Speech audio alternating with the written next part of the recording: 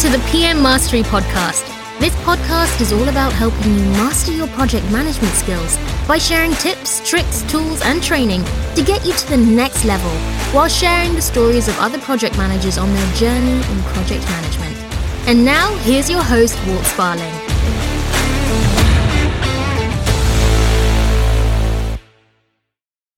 All right. Welcome, everyone, to the current edition of PM Mastery. Today, we have a special treat. We have Nicole Caputo. Did I pronounce that right, Nicole? Yes, you did. Awesome. Nicole is in a slightly different industry than most of the folks we've spoken to. She is a certified industrial hygienist. She is grew up in Pennsylvania. She now lives in Tampa, and she's been married for 20 years and has a 5-year-old son. So I am going to kind of turn it over to Nicole. And Nicole, we're going to start out with a little bit. Tell us what it is you do. I am a certified industrial hygienist, and a lot of people get that confused with dental hygienist or something similar to that. But basically, I make sure that other people at work are safe. So that's the industrial part of it, and hygienist being the safe working environment. So that can cross a lot of different facets, a lot of different industries. One day I can be in an office, very clean environment. Another day I can be at a school. Another day I can be at a power plant or, at a welding facility or some sort of manufacturing facility. So I get to see a lot of different places, and I have to learn on the fly and make sure that I'm doing everything that the client requests to make sure that their workers are safe. Awesome. So, and I know some people are going, okay, what does this have to do with project management? So you and I have met a few times, actually, and part of your job is project management because you do a lot of projects. In fact, we met because you work on projects for my customer. Yes. So tell us a little bit about your company and maybe a little bit about how you deal with project management. Sure. I work for a company called the Vertex Companies. It's an AEC firm headquartered in Weymouth, Massachusetts. It's an employee-owned company with about 600 employees across North America. We do have a health and safety department in there, and I help with that, but that's not my job. My job is actual project management, and I head the parts of the project that need to be safe, and that can be a wide variety of things again.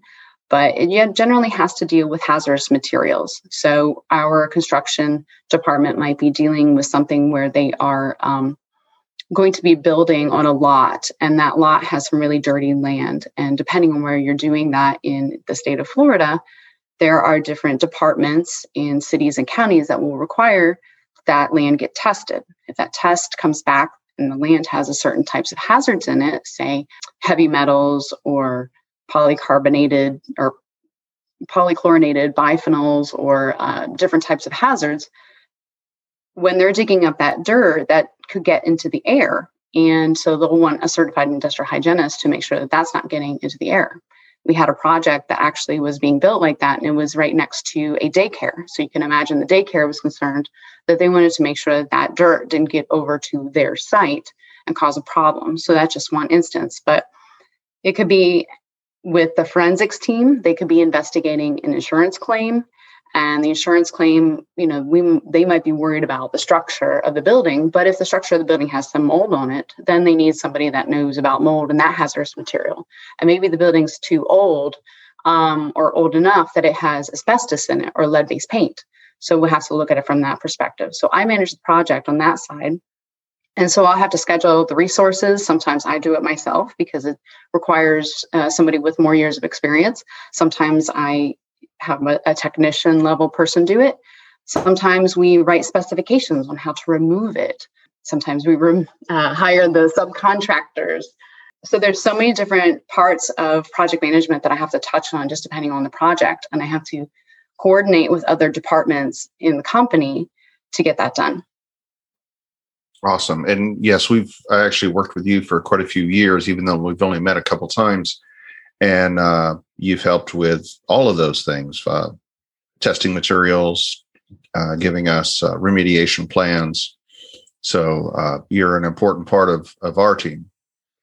Yes. So nobody likes to have hazardous materials on their project site, but it's the world we live in. We probably manufacture them today and we'll learn about them 10, 20 years from now and then have to remove them all over again.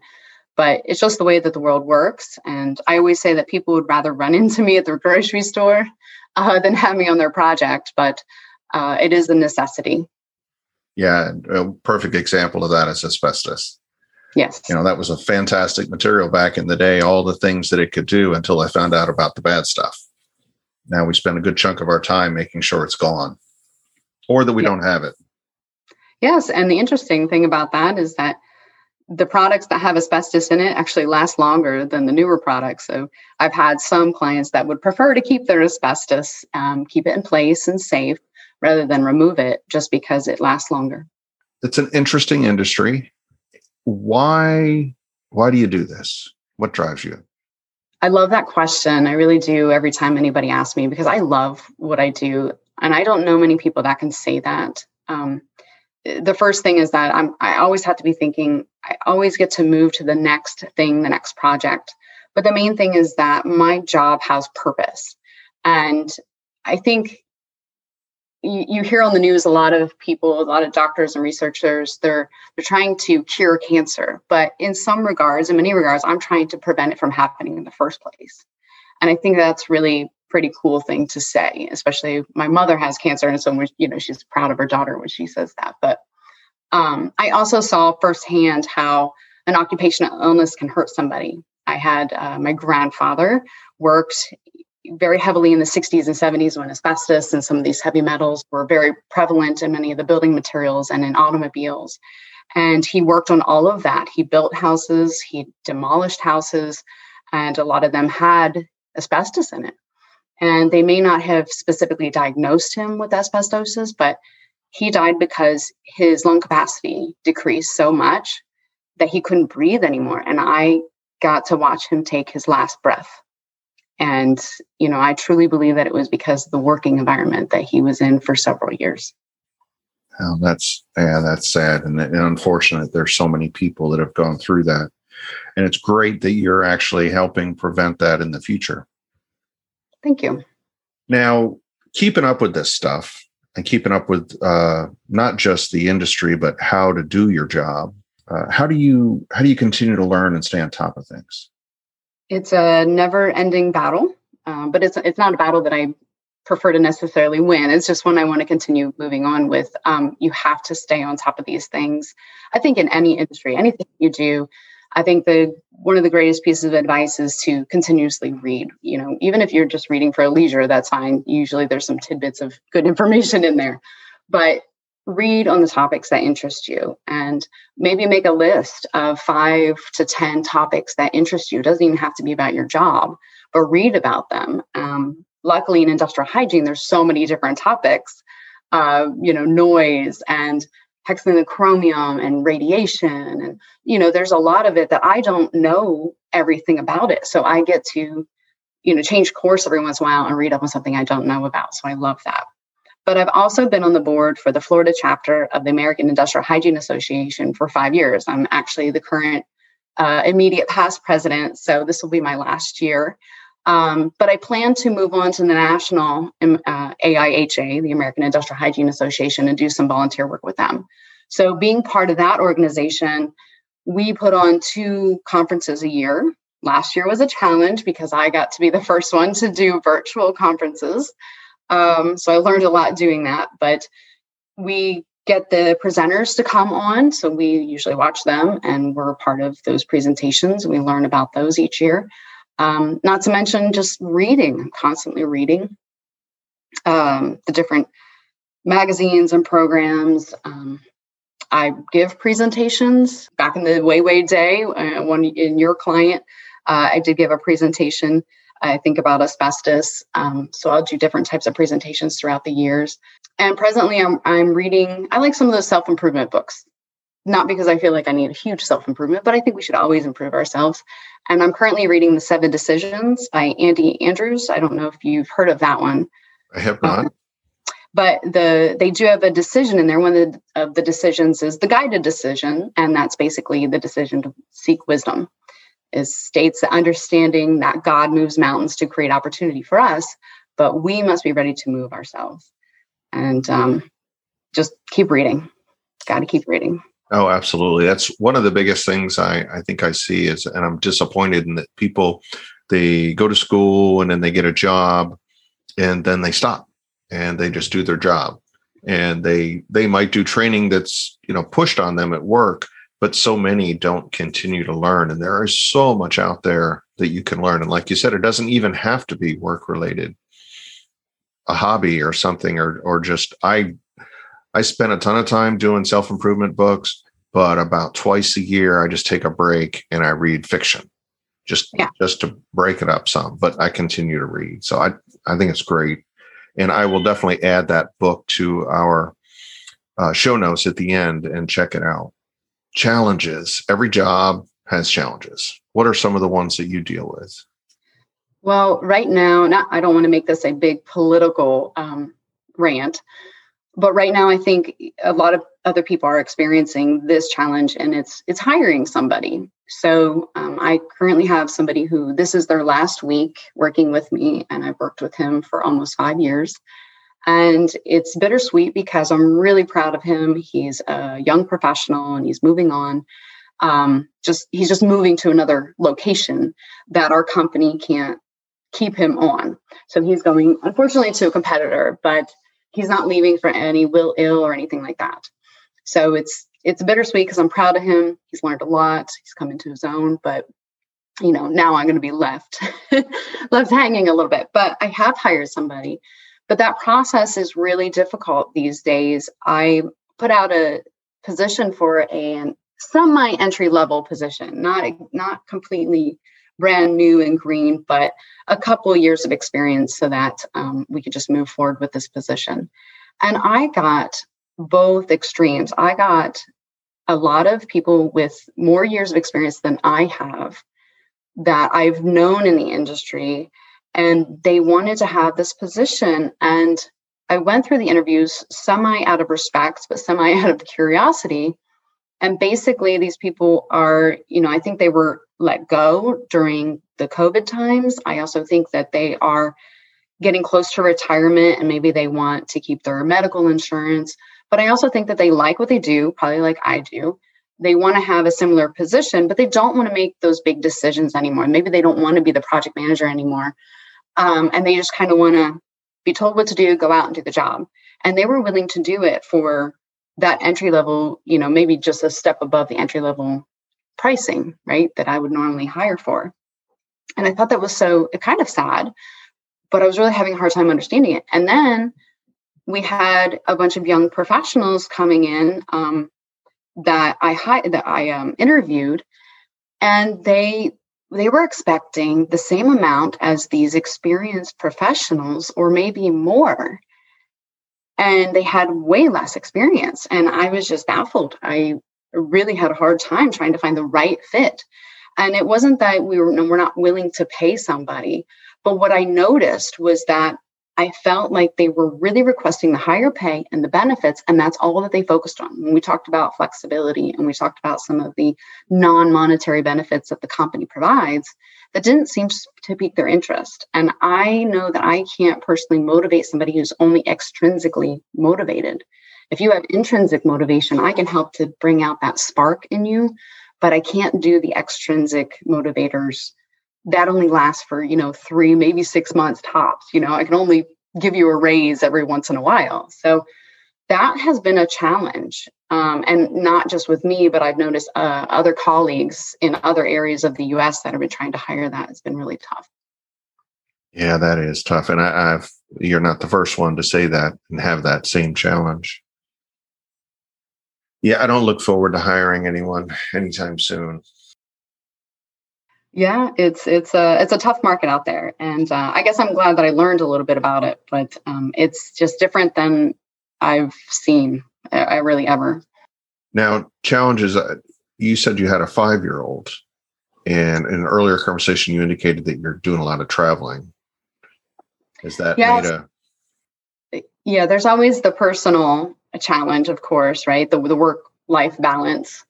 And that is difficult because my 5-year-old is awesome. He is so awesome. He's so cool, so strong, and so smart. I don't want to miss a beat. I don't want to miss any of that because he's just so cool.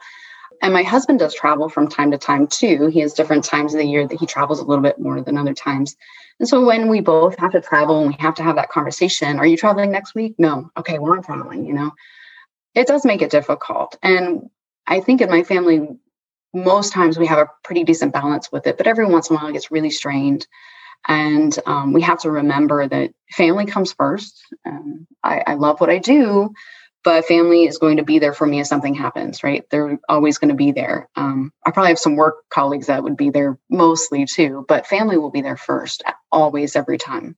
Having to miss any of those little milestones, or they're not even milestones anymore. The trivial things are what's funny. And, my 5-year-old is at that point where he just remembers everything.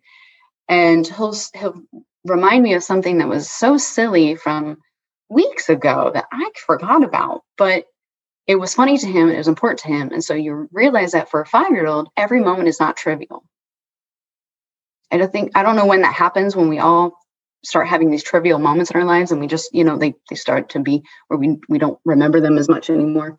But when you realize that every moment in a 5-year-old's life is not trivial, it's grand, it's something new, he's learning. It's tough to miss them. So switching over now, your industry being so different, but you've got to have tools that you use, hardware, software, some technology. What would be your favorite tools?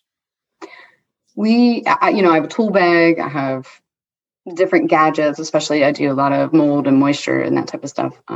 Some that we rent, some that we have. But my favorite has always been the infrared camera. Not everybody knows how to use it. I've had bosses even that would say, it can see through walls, but that's not really how it works. There's a lot of science behind its development, its use. There's so many other things you can use it for. I use it generally to detect for moisture, but it's really just looking at a thermal difference. It doesn't tell me that it's moisture in there. It's just telling me that there's a difference, a grand difference in temperature. So then I have to figure out the building and know what I'm looking at and have some experience to determine why is that a thermal difference? Why is that happening? And it's just cool because it's investigative, it's fun. And I mean, even watching, the ghost shows, they use it sometimes and it cracks me up because they use it for a different purpose. But I think it's a really neat tool. And once you get to understand it and you can use it properly, it's pretty cool. Not to mention, I have the smallest one and it attaches to my phone and it has an app. Wow. Yeah, it was like, I think I got the $300 one that attaches to my phone. It just, the battery runs out a little bit quickly. But besides that, I can use it on a normal survey. It takes great photos. It does a picture-in-picture. It tells me it has a good resolution.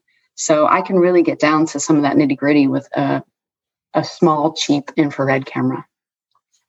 Yeah, I've never seen it used in that type of scenario, but I've seen a lot in the electrical industry for looking for hot spots, possible faults, equipment that's gotten too hot, things like that. But yeah, that's interesting.